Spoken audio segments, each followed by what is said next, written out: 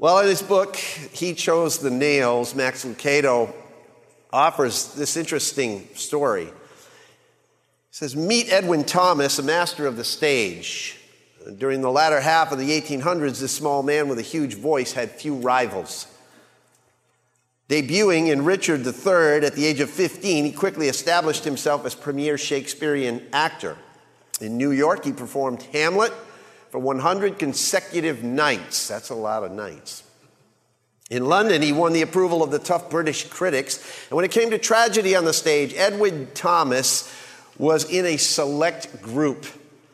When it came to tragedy in life, the same could be said as well.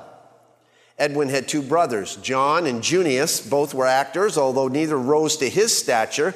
But in 1863, the three siblings united their talents to perform Julius Caesar. Well, the fact that Edwin's brother John took the role of Brutus was an eerie harbinger of what awaited the brothers and the nation 2 years hence. For this John who played the assassin in Julius Caesar is the same John who took the role of assassin in Ford's Theater. On a crisp April night in 1865, he stole quietly into the rear of the box in a Washington theater and fired a bullet at the head of Abraham Lincoln. Yes, the last name of the brothers was Booth. Edwin Thomas Booth and John Wilkes Booth. Edwin was never the same after that night. Shame from his brother's crime drove him into retirement. He might never have returned to the stage had it not been for a twist of fate at a New Jersey train station. Edwin was awaiting his coach when a well-dressed young man, pressed by the crowd, lost his footing and fell between the platform and the moving train.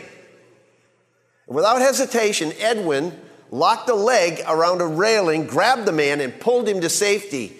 After the sighs of relief, the young man recognized the famous Edwin Booth. Edwin, however, didn't recognize the young man that he'd rescued. That knowledge came weeks later in a letter he carried in his pocket to his grave. A letter from General Adams Bureau, the chief secretary to General Ulysses S. Grant, a letter thanking Edwin Booth for saving the life of the child of an American hero, Abraham Lincoln.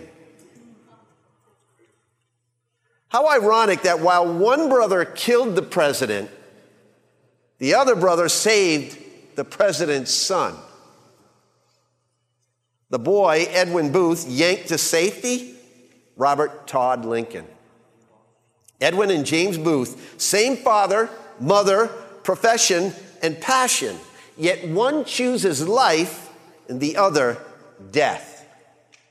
How could it happen? I don't know, Max says, but it does. Though this story is dramatic, it's not unique. Abel and Cain, both sons of Adam. Abel chooses God, Cain chooses murder. Abraham and Lot, both pilgrims in Canaan. Abraham chooses God, Lot chooses Sodom. David and Saul, both kings of Israel. David chooses God, Saul chooses power. And God lets him. God gives us eternal choices, doesn't he? And these choices have eternal consequences. Understanding that is likely the greatest motivation there is to becoming a contagious Christian. The souls of men and women hang in the balance. Standing at the edge of eternity are many of our friends and relatives. How important do you think it should be to each one of us to make that bridge to life available to them? Last time we were together, we talked about how we can personally explain the bridge to life in a practical and easy to understand way. Hopefully you are all equipped now to present it when the next opportunity arises. But what happens next? Suppose the person you're speaking with decides they want to cross that line of faith.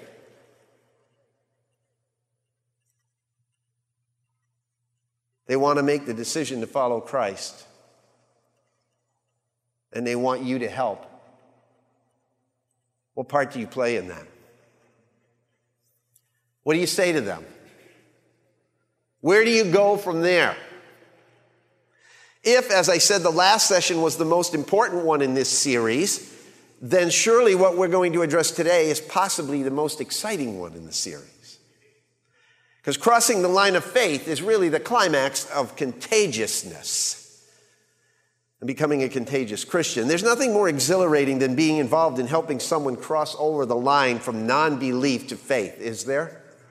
Nothing more exciting than that. Nothing. Whenever God has allowed me to be a part of that step, I have come away more energized by the Spirit of God and so full of His joy that I'm ready to jump out of my skin. Anybody else experience that?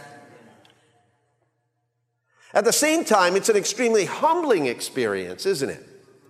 Almost sobering to realize the incredible tightrope that you have just watched someone walk between life and death. The fact that every single step on that precarious journey is critical, and one misstep could alter the course of a person's destiny causes us to wake up to the reality of how crucial it is to be spiritually prepared.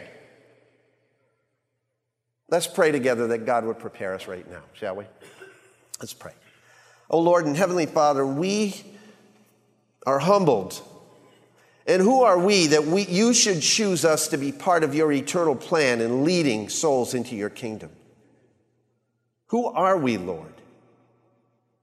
We're weak and nervous and reticent to step out onto that tightrope of faith, especially when another person's life is on the line. Yet in almost every page of Scripture, we come face to face with the truth that you want us involved. Father, make us ready. Keep us humble. Drive us deeper in love with you, so deep that nothing on the face of the earth could restrain us from helping others to find you. Lord, when we are fearful, make us faithful. When we're faithful, make us fruitful.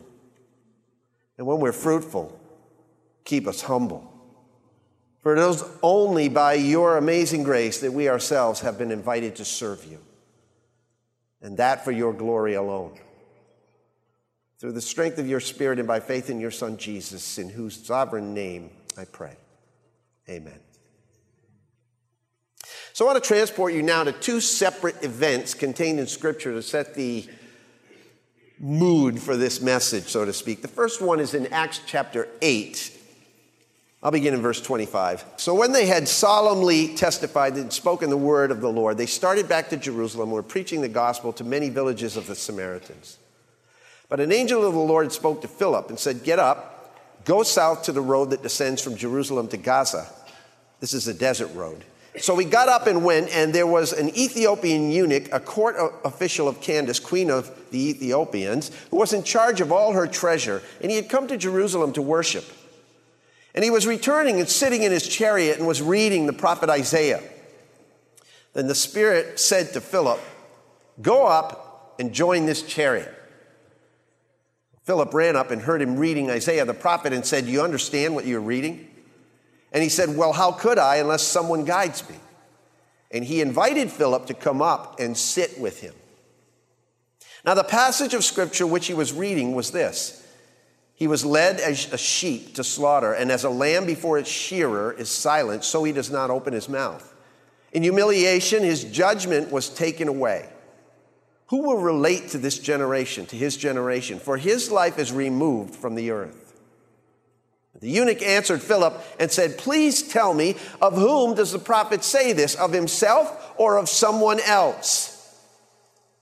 Then Philip opened his mouth, and beginning from the Scripture, this Scripture, he preached Jesus to him. And as they went along the road, they came to some water, and the eunuch said, "Look, water, what prevents me from being baptized?" And Philip said, "If you believe with all your heart, you may." And he answered and said, "I believe that Jesus Christ is the Son of God." And he ordered the chariot to stop. They both went down into the water, Philip as well as the eunuch, and he baptized him. And when they came up out of the water, the Spirit of the Lord snatched Philip away, and the eunuch no longer saw him, but went on his way rejoicing. Great passage of Scripture. The second one I want to take you to is in Acts chapter 16, beginning in verse 25. Acts 16, verse 25. But about midnight, Paul and Silas were praying and singing hymns of praise to God, and the prisoners were listening to them. And suddenly there came a great earthquake, so that the foundation of the prison house was shaken, and immediately all the doors were opened and everyone's chains were unfastened.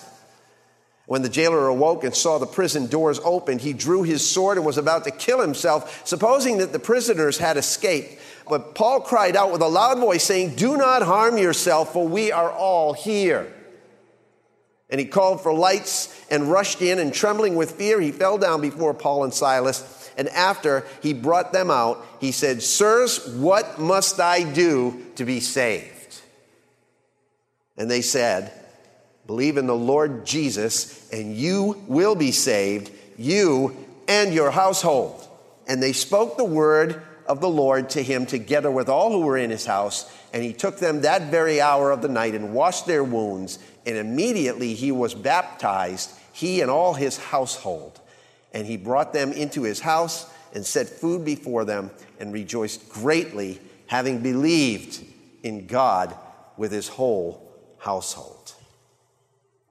Now, I've used these two scenes in order to help us see more clearly some principles for helping people cross the line of faith. They're not complicated, but they're very, very practical. I'm sure everybody here has had the experience of watching some incredible feat performed on television and heard this warning: caution, please don't try this at home. The people you see in these segments were trained professionals. You've seen that, right? Well, in light of our current series, I want to pass on a very different piece of advice to you that I once heard. Do try this at home, at work, and at a restaurant, or on a park bench. Don't wait around for the trained professionals, because they may never show up. Besides, your friends will trust you more than the professionals anyway. All of us should want to become more effective at helping our friends and acquaintances move from the point of decision for Christ across the line of faith. But there may be some of you who just don't know how or at what point you should make that invitation. Today I want to give you just a few simple areas to consider in that endeavor. Very, very practical things. So if you want to take some notes, great. You probably think you already know this stuff. My question to you then, if you already know this stuff, is, are you practicing this stuff? Don't dismiss it out of hand unless you're doing it so well that you could stand here and teach it to somebody, because we all should be able to, shouldn't we? So number one, first thing I want you to know is don't avoid approaching the line.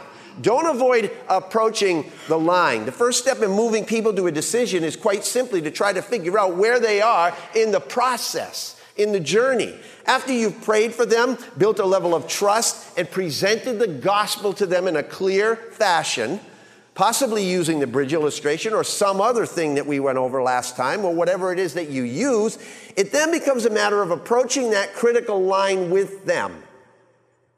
And here are a couple of suggestions that you might want to take under consideration. Number one, evaluate their interests. Evaluate their interest. In Acts chapter 8 that we just saw, in verses 26 to 30, Philip was prompted by the Holy Spirit to approach the Ethiopian eunuch, and he did it. He didn't argue with the Holy Spirit. Holy Spirit prompted him, and he did it, right? He could tell that this man was interested in spiritual things, and specifically in the scriptures, because he heard him reading them. The eunuch actually invited Philip into the chariot in verse 31. You can read that. So here's the number one thing. Pay attention to the prompting of the Spirit. You can tell whether or not a person is interested in what you've presented to them or not. If you're in tune with the Holy Spirit, if the Holy Spirit has led you to the point of sharing the gospel with someone, He's usually prepared their hearts. Amen? Trust His leadership. So, evaluate their interests. Number two, analyze their understanding. Try to figure out what they understand. Make sure that the people that you are speaking with are clear on the message, so you can ask them a few clarifying questions like, does this make sense to you? Or is there any part of this that you don't understand? They're going to tell you. It's crucial that people understand the facts of the gospel in order to make a clear decision for the gospel, right? Too many times Christians pull a bait and switch thing. We do this all the time. They play up the positive aspects of the good news, but they forget conveniently to tell people about their need of repentance from sin. And they present the gospel as this exciting option, but forget to explain the consequences of what it means to reject the gospel. And make sure they understand that there is salvation and no one else but Jesus Christ. He's the way, He's the truth, He's the life. No one comes to the Father but through Him. Philip preached what to him? Verse 35. What does it say? He preached Jesus to him. He preached Jesus to the eunuch, not a variety of different ways, not a variety of different things. He preached Jesus to him. So, evaluate their interest, analyze their understanding, assess their readiness. That's the next thing.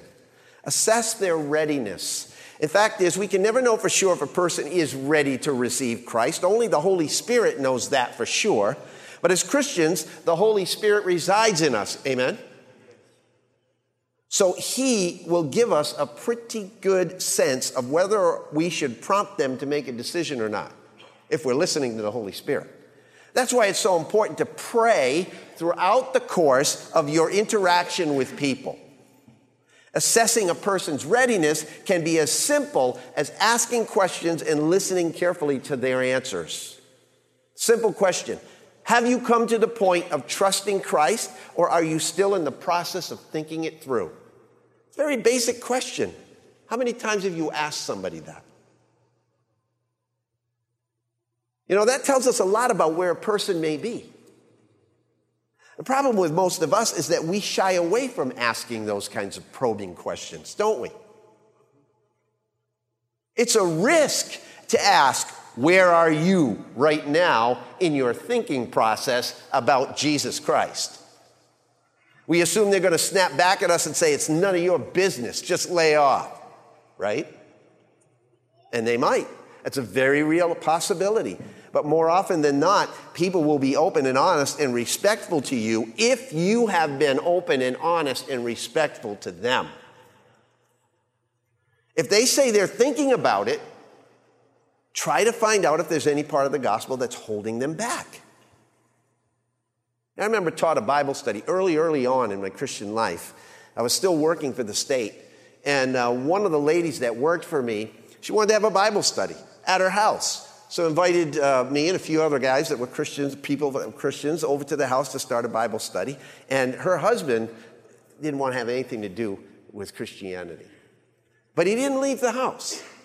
So we had this Bible study in the living room, but he's fooling around in the kitchen doing all kinds of things. But all the time that we're having that Bible study, he's listening. 3-4 weeks into this Bible study, the Holy Spirit prompts me. He says, Russ, I want you to pigeonhole him tonight. Get him on the couch and ask him straight out, point blank, where he is in his thinking about Jesus Christ. So I got there, and he's doing his thing in the kitchen. So I had to obey. So I asked him to come and join us in the living room. He sat on the couch. He listened to the Bible study. Everybody left. I stayed behind, and I pointedly asked him the question. Well, he ended up receiving Christ that night. You see, you never know what a person is going through in their minds while they're listening. You may be talking to somebody else about Jesus, but there's somebody in the background over here listening to every word you say. So take the risk. Ask the question, is there any good reason why you wouldn't want to ask God for His forgiveness and leadership in your life right now? They'll answer you. They'll either blow you off, or they'll honestly answer you. Friends, I can't stress enough to remember that this is not only an intellectual step, but this is an emotional and a spiritual battle. The enemy does not want us to press this decision and will do everything to thwart it, from getting kids to cry just at the right moment or wrong moment. Ever have that happen before? To bringing discouragement upon you just at the point of decision. People will often feel like something is telling them to put off the decision until later. Encourage them to realize that if they know now that it's the right thing to do, it is very, very dangerous to put it off. I've watched people come right to the edge of truth, right to the edge of faith. They're standing at the precipice, tears streaming down their face. They admit that they truly need Christ, and they understand that they must decide for him right then and there if their future is to be secure, but they, for some reason, hesitated and convinced themselves to hold back, and then this tiny callus begins to form around their heart,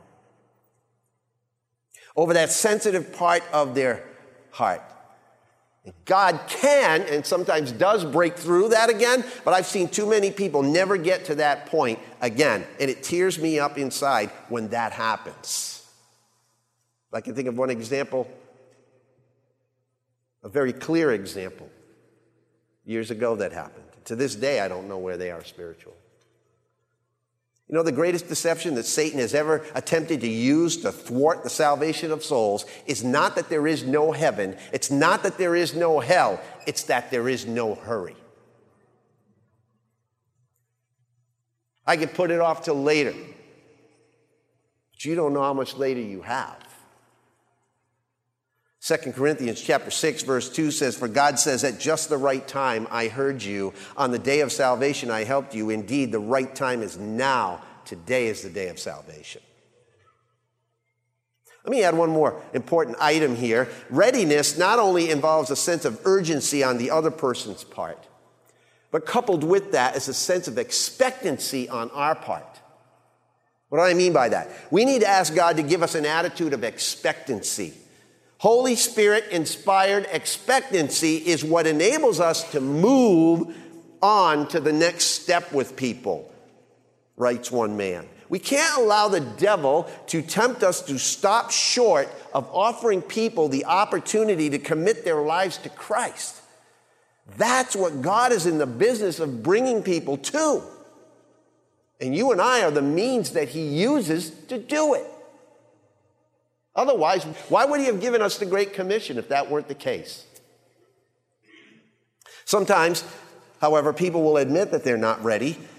And if a person is not open to receiving Christ, it may be that we have to let the Holy Spirit work on them over time in their heart. There's nothing worse than trying to force people to do something that they're not ready to do. Because then they're just mouthing the words and it means nothing. You don't want to be involved in that. You know, if a person is not open to receiving Christ, that's okay. Jesus never got a decision out of Nicodemus when he talked to him in John chapter 3, by the way. We don't read it. He let the rich young ruler walk away, remember? Even though Mark's gospel said, quote, Jesus felt a love for him, unquote. See, we cannot force people to make a decision they're not willing to make. You can, however, offer to pray for them and be available to them whenever they have a question or need to talk. And sometimes, you know, years later, in the midst of some crisis, they may return to you because they know that you can help them and you spent time with them. However, when people are ready, we must be ready as well, which brings us to the next stage of the process. Don't fear crossing the line. Don't fear crossing the line. After you've introduced someone to Jesus Christ, assess their readiness to make a decision, and they've responded positively to your invitation to become his committed follower, what's the next step? Well, here's a few things. Number one, assist them in prayer. This is where a lot of people get really nervous. The first thing you need to do here is relax. Relax. You need to remember that God has been orchestrating every single event that has occurred up till now. He's not about to quit and leave you on your own to mess it all up. right? He's going to bring it to a wonderful conclusion if you let him. As a side note here, I must add that the examples in Acts chapter 8 and Acts chapter 16 that we just read, as well as any other examples in the scriptures, are curiously devoid. Listen to what I'm saying now. They are curiously devoid of anyone ever leading another person in prayer to receive Christ. Do you know that that's not in the Bible? It's just not there. In almost every scriptural case, we find that a person who comes to faith in Christ simply believes. The Bible says, but as many as received him, to them he gave the right to become children of God, even to those who believe on his name, right? In John 1:12. So how do we receive?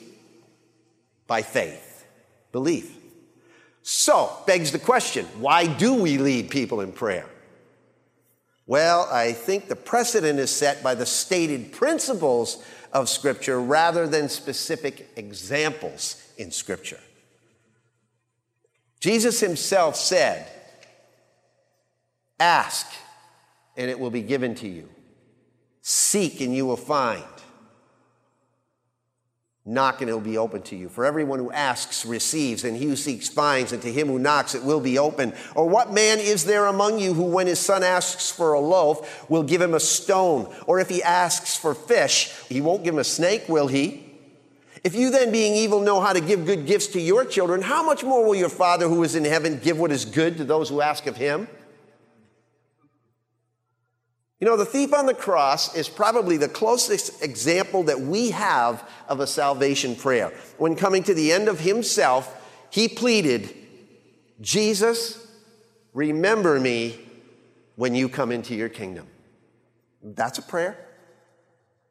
And Jesus replied, truly I say to you, today you will be with me in paradise, which exemplifies the truth that Romans 10:13 says, for whoever will call upon the name of the Lord will be saved. Moreover, belief in Christ is expressed through belief in the heart as well as the confession of the mouth, according to Romans chapter 10 and verses 9 and 10. And prayer is one tangible way to make that confession of faith in the presence of another person. Although it is not commanded in Scripture to lead another person in the prayer of faith, it is perfectly acceptable, and in fact, it's very appropriate, and it's very moving. That being said, how should we assist people in prayer? Well, here's suggestion number one. Forget the formulas. Just forget the formulas. There's no perfect prayer, so don't sweat it. Don't worry if you can't remember the words of Billy Graham used. Don't get nervous because you didn't write down the prayer on the back page of the bulletin last week. An attitude of heartfelt repentance and grief over sin is what's important. And a tiny bit of help from you to make their request isn't going to hurt them. There are no magic words. Just speak from your heart and have them speak from theirs. Okay? Again, think about the thief on the cross. His request was made to Jesus in less than 10 words. 10 words. I read the account of a man once who was stuck in the middle of New York City traffic. He was in a traffic jam, and the Holy Spirit had been working on his heart. Finally, in sheer exasperation, this is what he blurted out to God, quote, all right, here I am, guts, feathers, and all, take me, unquote. And the man's life was transformed by Christ by that prayer. So forget the formulas. Secondly, pray together. Help the person by prompting them. They may never have prayed a prayer before in their entire life. Explain that prayer is nothing more than an intimate conversation with God. There's no bad prayer if it's done with a sincere and God-seeking attitude. Amen? You know what prayer is like? I've often said this in the past. Prayer is like your toddler's artwork and colorings that you stick on your refrigerator.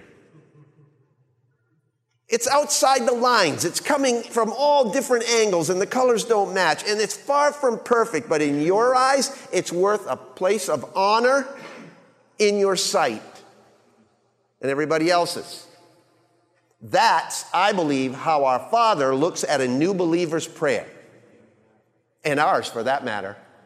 The scripture says we don't know how to pray as we should, but the Holy Spirit helps us in our weakness, right? When the motivation is love and the desire is to please our Heavenly Father and do His will, there can be no bad prayer. Forget the formulas. Pray together. Pray out loud. There's something about confessing before another person, a heart of repentance and confession of Christ. It makes us accountable to each other. It drives a stake in the earth, in the ground, right there that says, I've testified before you that I'm serious about this decision. And then for you, if you want to, you can even lead the prayer. Even though there's no such thing as a bad prayer when it's done in love, people sometimes feel better with a little bit of guidance. Prompting someone to pray in their own words is better than having them repeat yours, however. But just prompt them in a few areas, conversationally. Admit their need. They need to admit their need. Express their belief. Ask for forgiveness and help in turning from their sin. Invite Christ to be the Savior and Lord of their life, and give thanks for His promise of life in heaven. Those basic suggestions. And then let them pray. Let them pray. You might have to sit there for a while before they actually do it. But let the Holy Spirit lead that. And then you close in prayer. Thank God for what just transpired. Praise God for the miracle of new life in Christ, and pray for their protection and growth in the exciting days that lie ahead for them. So the question comes up, what if someone doesn't want to pray with you? What then?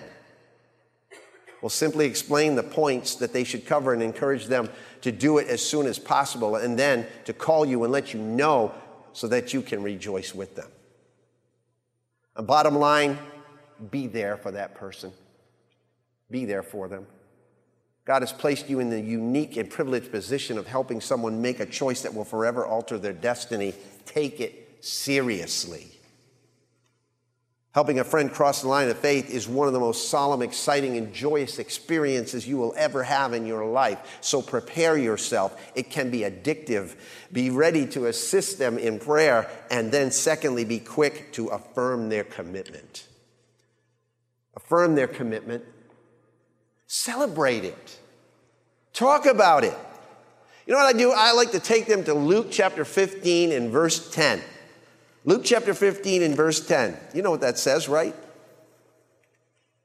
In the same way, I tell you, there is joy in the presence of the angels of God over one sinner who repents. I love to take them there and say all of heaven and all the angels are rejoicing right now. They're throwing a party because of the prayer you just said. And let them know that. They're in the eternal spotlight. And all of heaven is up on their feet with thunderous applause and praise to God for adding another soul to the family. Do you believe that happens when a person receives Christ? I hope you do, because that's the truth. It's also important to remind them that they just made the most important decision of their entire life. Some people aren't real emotional. Others just completely fall apart. You might have to comfort them a little bit, but that's okay. The important thing is that they meant what they said, and sometimes the feelings come later with some people. Give them assurance. That's another thing. Give them assurance of their salvation. Let them know that their salvation is a fact, not just a feeling.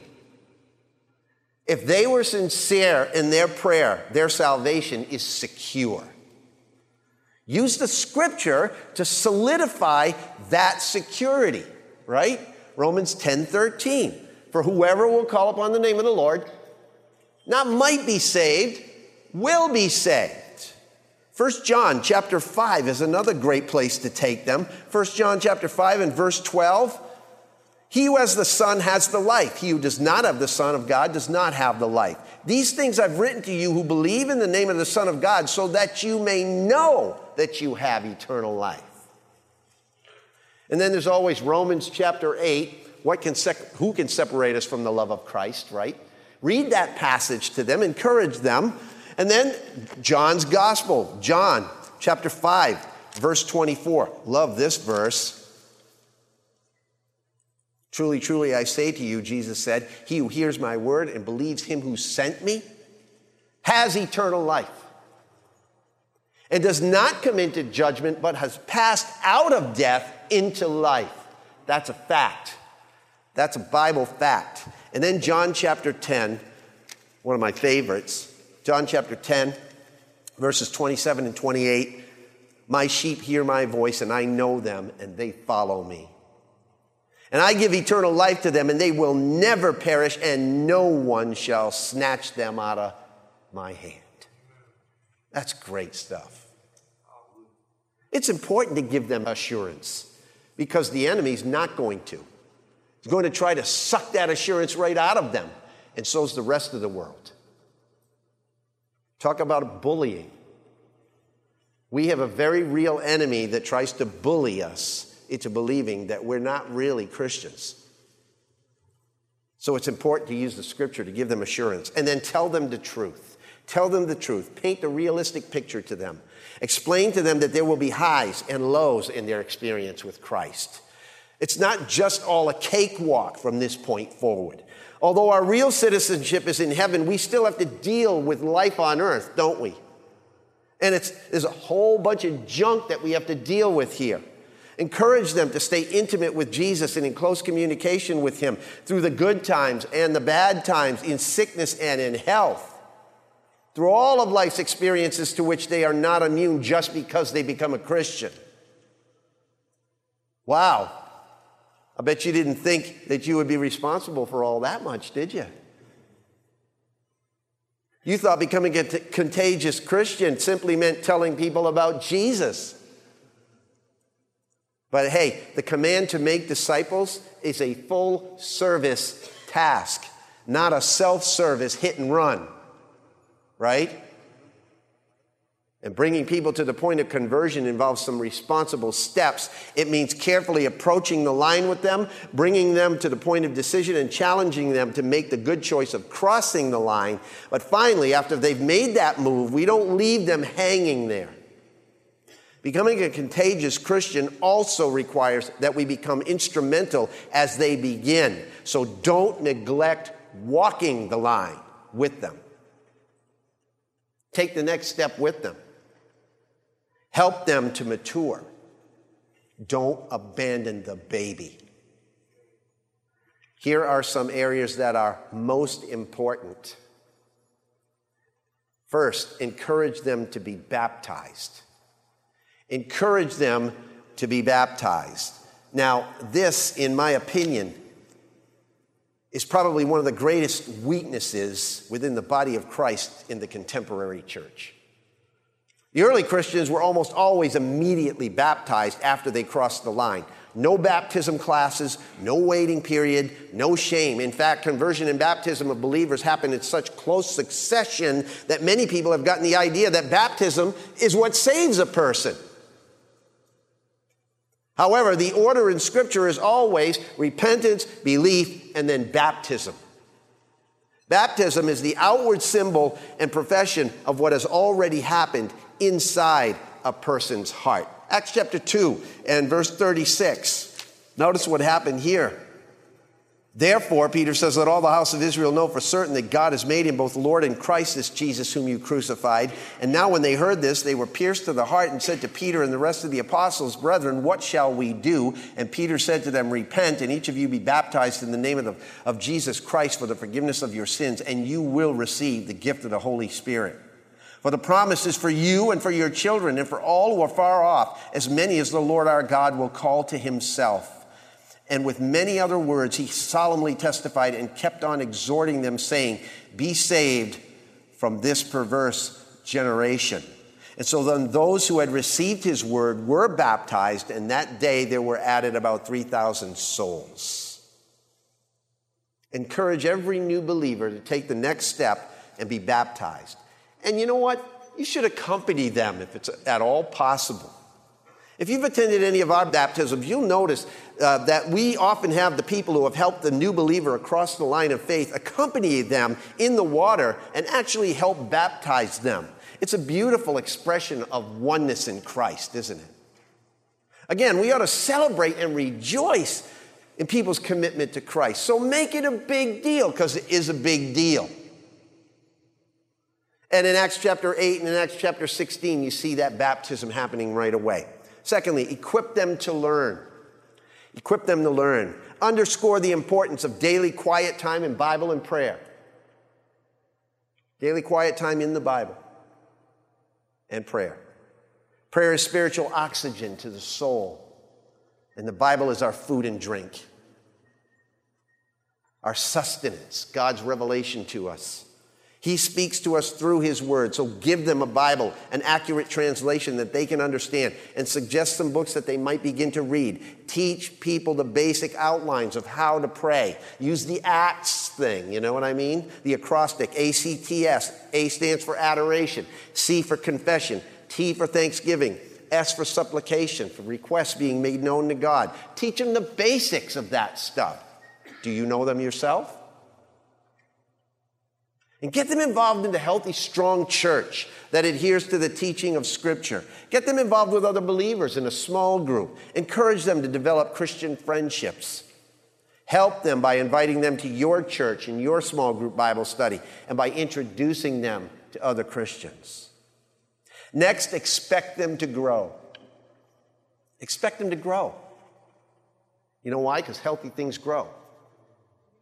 Expect their lives to change from the inside out, and walk with them as much as you possibly can. Comment on the changes you see in them and exhort them to deeper relationship with Christ. You see? And then exhort them to multiply. New believers are in the best position imaginable to tell others about Christ, because most of their acquaintances are likely non-believers.